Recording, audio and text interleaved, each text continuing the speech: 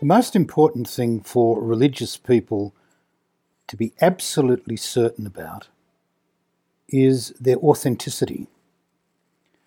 People everywhere have an extra sense alive in them for the duplicity and hypocrisy that can come when people say one thing but do something quite different. No one will have anything to do with a religion that operates according to double standards, saying one thing but doing something else. Now, this is what Jesus in Matthew's Gospel at this point of the narrative is most emphatically on about. He's articulated what are the leading themes and threads of his message, of how God is to be found, and the way in which we are to live. But then comes the next stage where we move beyond rhetoric, we move beyond statements, and we move into the way we live our lives, the way we move beyond declarations and affirmations into performance, example, and service.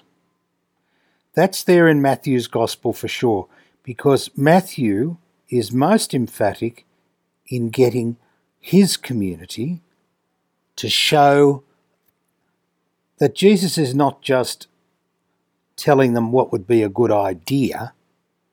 What Jesus is saying is that he wants them to show in actual fact that the higher road that he proposes as the way to union with God and the way to reconciliation with God is actually effective in the way that people live, so that they are sincere in proposing this particular view of how the kingdom is to be grasped and lived, how Jesus is to be understood, and how his following is to take hold of people's lives.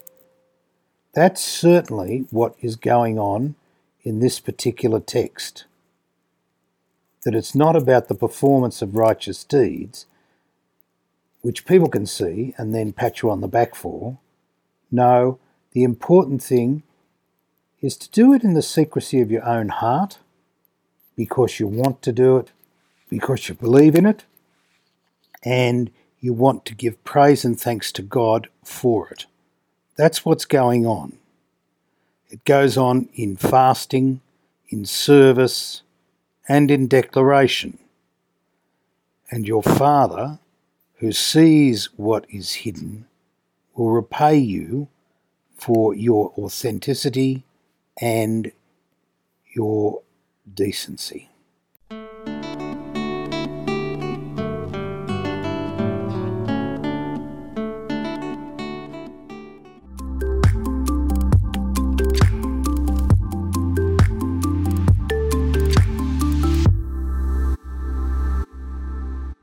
The Union of Catholic Asian News is the leading independent Catholic news source from Asia.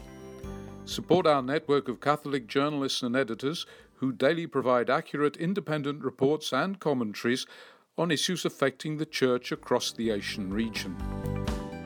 Go to www.ucanews.com/donate and do your bit. Thank you.